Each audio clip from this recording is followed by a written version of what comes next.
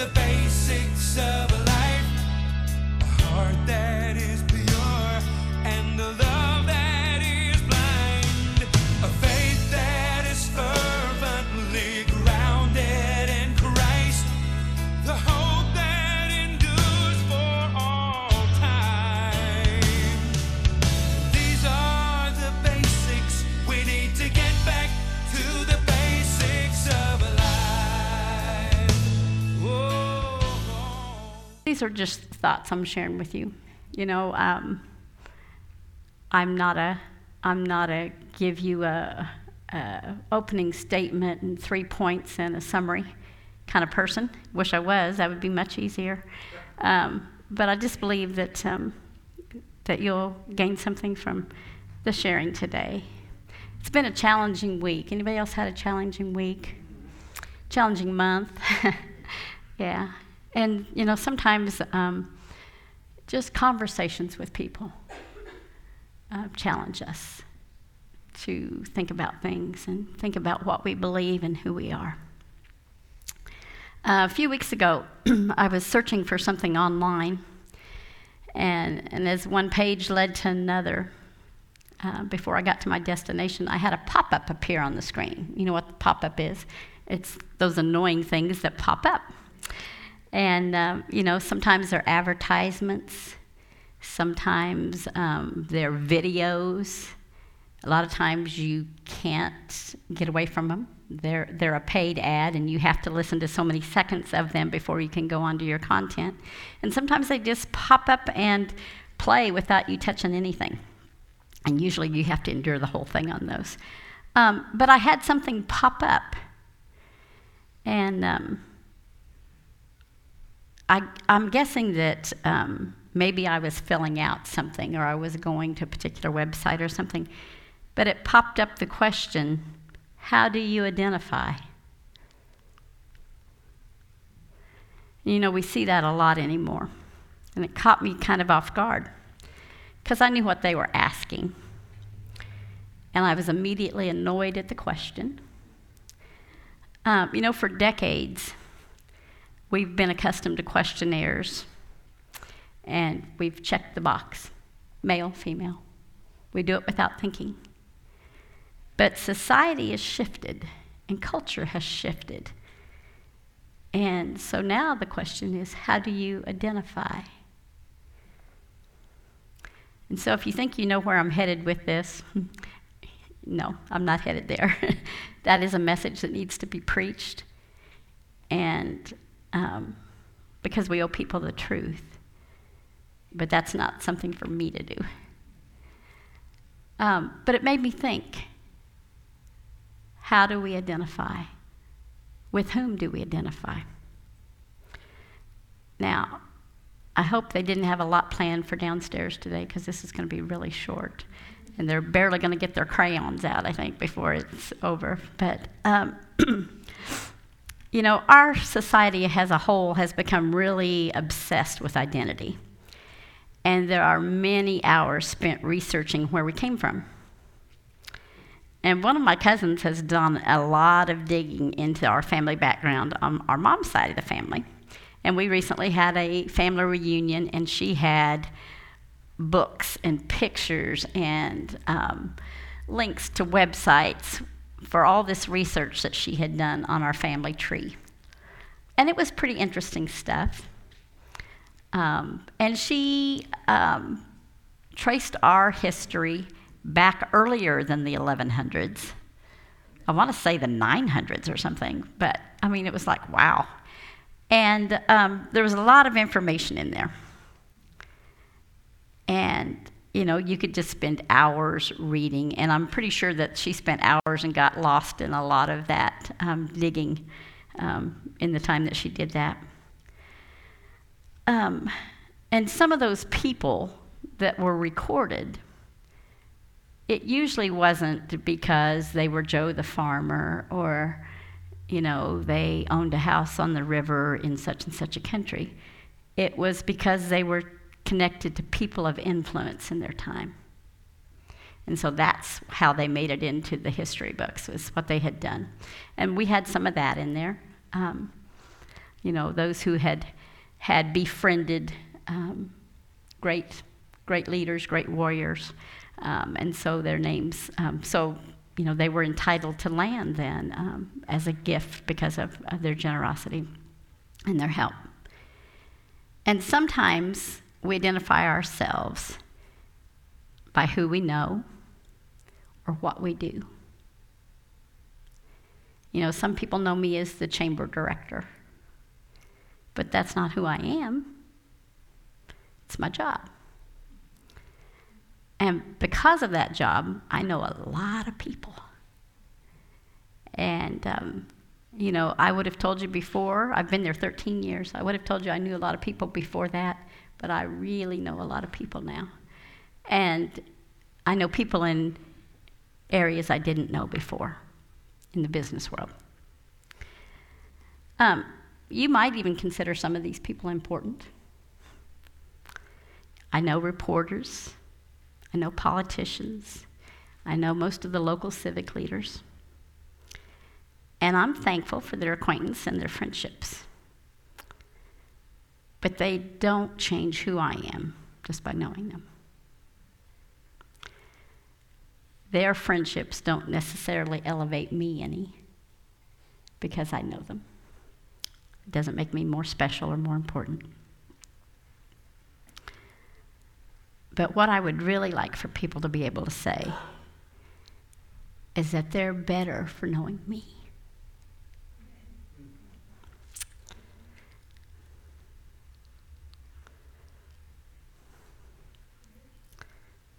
I must have just turned 6 shades of red because it got really hot up here all of a sudden. The only thing we have to offer them is Jesus. And if I give them Jesus, then they can be better for knowing me.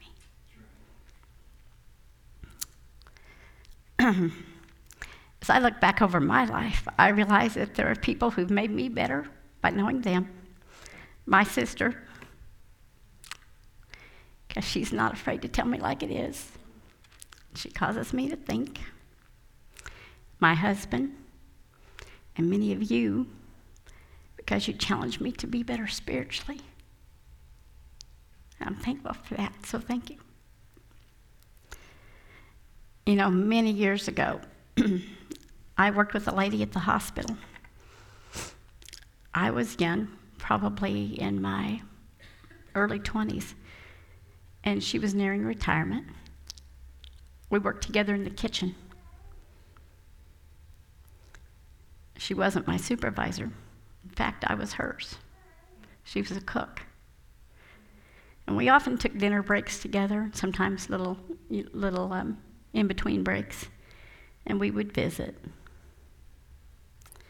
And one day I realized that what I knew about her, Betty, was that she never said an unkind word about anybody. All the time I knew her. Those are the kind of people I need in my life. People who set an example and challenge me to follow their lead.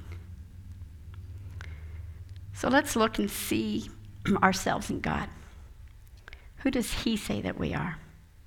I've got 4 scriptures I'm going to use today, and thank you guys. I know it was hard getting these up there. I guess they're going to be up there. They can be up there, Todd? I apologize. I don't know how to do the pretty stuff and how to get it into our system. But the first one I want to look at is 2 Corinthians 5:17. Therefore, if anyone is in Christ, he's a new creation. The old has passed away.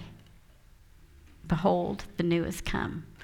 And that's something we all desire to have, is that newness of life, especially if we've had a hard life, or we've had challenges in our life, or maybe we've been heartbroken. We need that assurance that when we accept Him and when we walk in fullness with God, that we are a new creature and we can lay those old things aside. And it says His mercies are new every morning. Ephesians 2:10 says, for we are His workmanship, created in Jesus Christ for good works, which God prepared beforehand that we should walk in them. Let's read that again. For we, you and I, are His workmanship, created in Christ Jesus for good works, which God prepared beforehand that we should walk in them. And I just love this scripture because I think of the word workmanship, and I realize that means we're a work in progress. Just like the lump of clay on the potter's wheel. He isn't finished with us yet. But with each turn of the wheel and his careful guiding hands, we can become a beautiful vessel, a vessel of honor. 1 Peter 2:9. But you are a chosen race, a royal priesthood, a holy nation, a people for his own possession, that you may proclaim the excellencies of him who called you out of darkness and into his marvelous light. Our very purpose is revealed in this verse, that we might proclaim the excellencies of him who called us out of darkness. So many people need to know that he wants them out of their darkness. And we carry that hope to this generation, or we should. These are the things he's been talking to me about. I work sometimes in social media, not very successfully, and I don't give it the kind of time it should have at work. Now, you know, we all spend too much time on Facebook, let's just face it. But I have to do some of that for work as well. I have a blog at the chamber that I've had the software and the format to start. And my goal when I came back from vacation in January was to kick that off and get that started. It's not started yet. So now my goal is to get it started before the end of the year. But because I work in social media, and not very successfully most of the time, I look at lots of tips.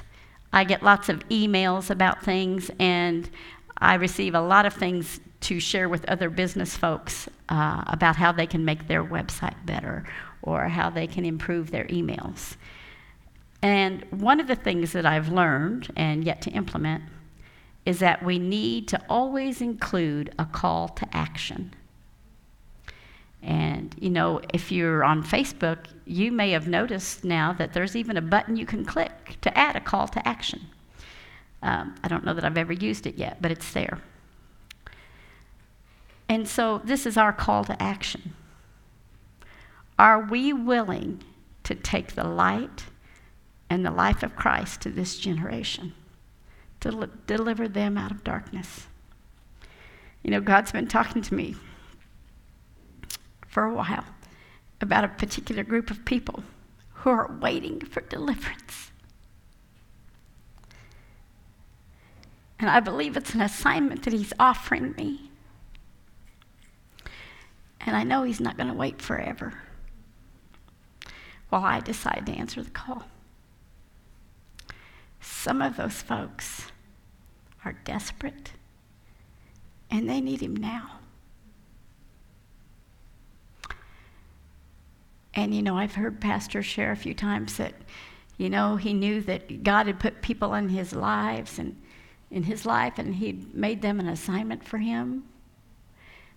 Or God told him to be their friend, and he really didn't want to.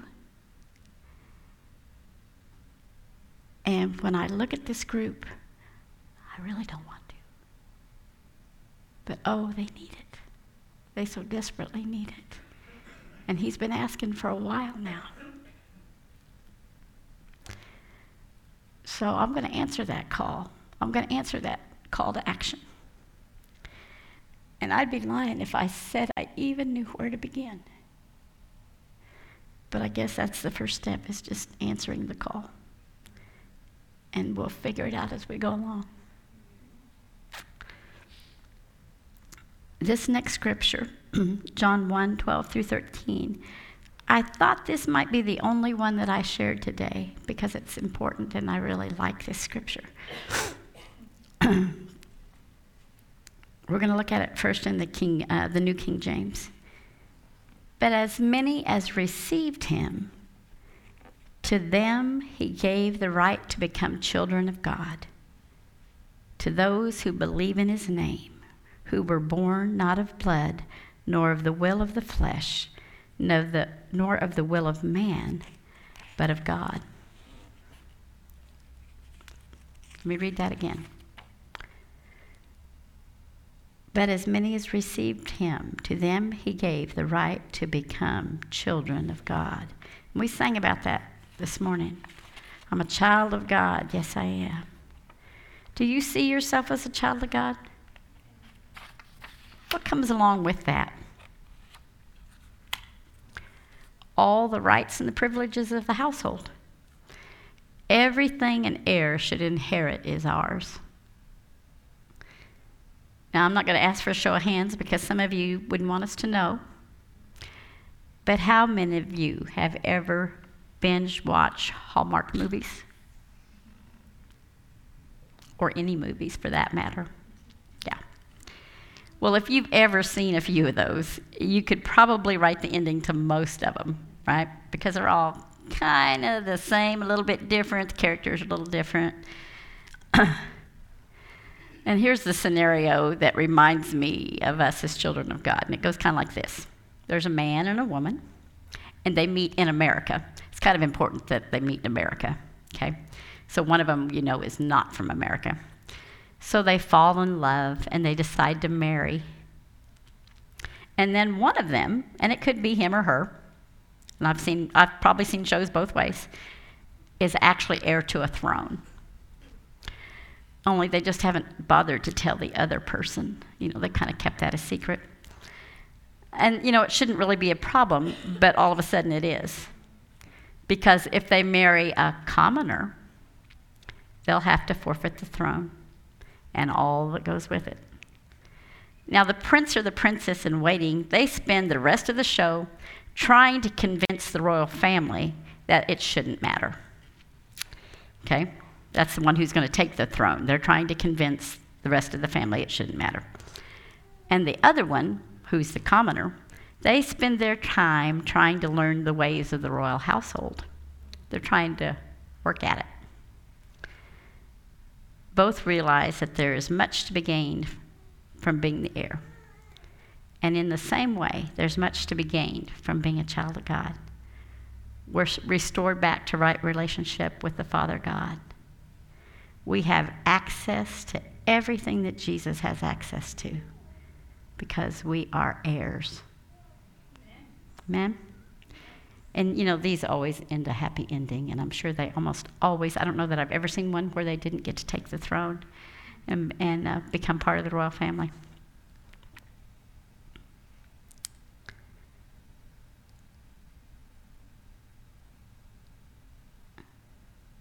Well, we're talking about binging.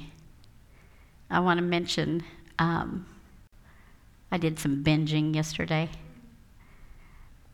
Pastor Glenn has been sharing on Wednesday nights for the past month.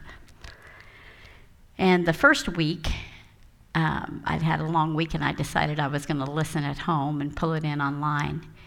And I couldn't get my computer to cooperate. My internet was too slow. And then a couple of times, I totally forgot, even though I'd been reminded during the day, totally forgot. And so I missed 4 weeks of this wonderful series. But I knew it was important to go back and hear them. So yesterday, I binged all those videos. And if you've not had a chance to see those, for me, I would say it's some of the best teaching I've had in a long time. I just thought they were great. Lots and lots of good information there. So if you haven't had a chance to watch those, I suggest you do that. So thinking back to our scenario of the royal couple, can it really be that simple? We don't have to earn it. We don't have to take a DNA test to show how we're connected to the household. That's another thing society's doing a lot of, that DNA testing to show who you are and where you came from, what part of the planet you're from. Let's look at John 1, 12 through 13 again. This time, let's look at it in the Amplified Bible. I love the Amplified, as you well know. But to as many as did receive and welcome him, he gave the right, the authority, the privilege to become children of God. That is, to those who believe in, adhere to, trust in, and rely on his name, who were born not of blood, natural conception, nor of the will of flesh, physical impulse, nor of the will of man, that of a natural father, but of God, that is, a divine and supernatural birth. They are born of God, spiritually transformed, renewed, and sanctified. The requirements are simple. Receive him, welcome him, believe in, adhere to, trust in, rely upon his name. And then you'll receive a divine, supernatural birth. Be spiritually transformed, renewed, and sanctified.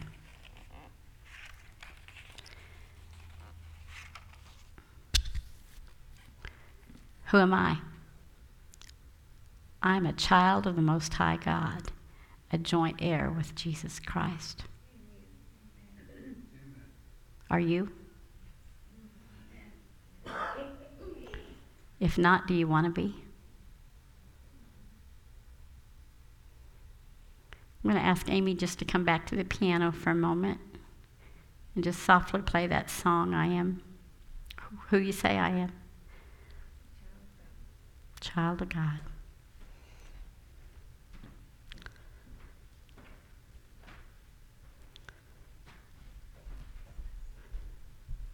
You know, I don't often give an altar call, but today I just felt like it was right.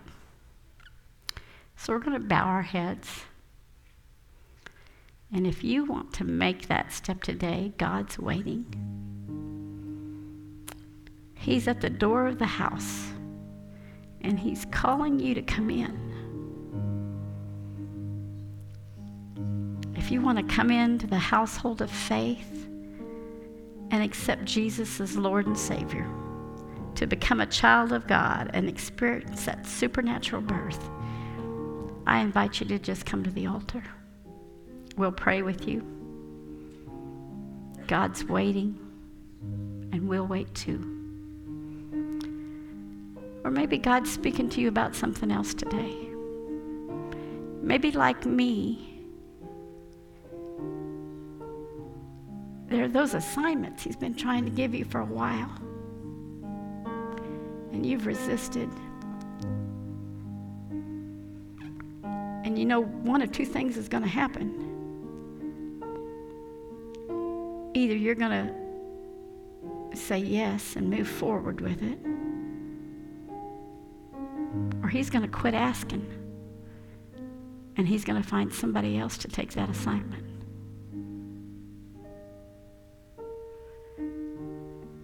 And when I think about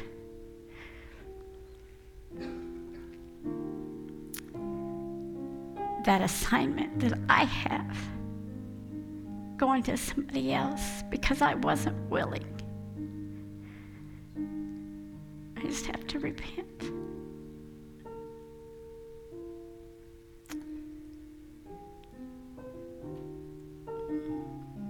So if something's stirring in you and you just need to come to the altar, I invite you to do that now. We'll wait just a couple of minutes.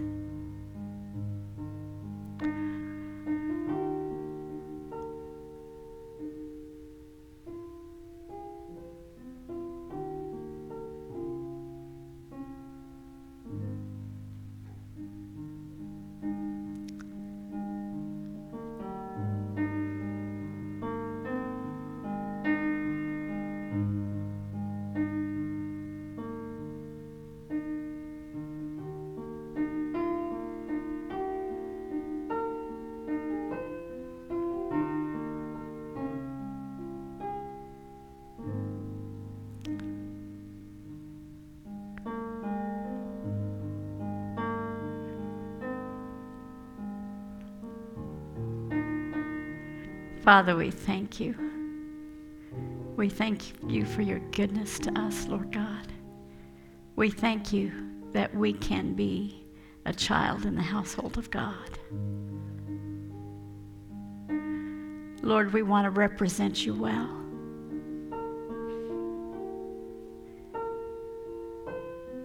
In everything we do, Father God,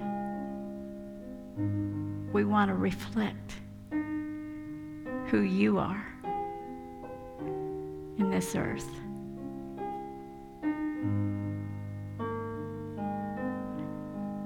Just continue to speak to our hearts, Father, as we go throughout the week.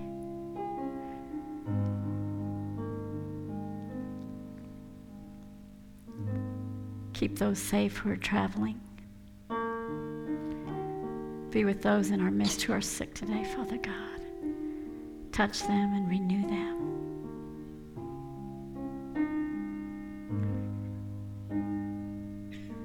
Bring us back again. In Jesus' name. Thank you. You can be dismissed and have a good week.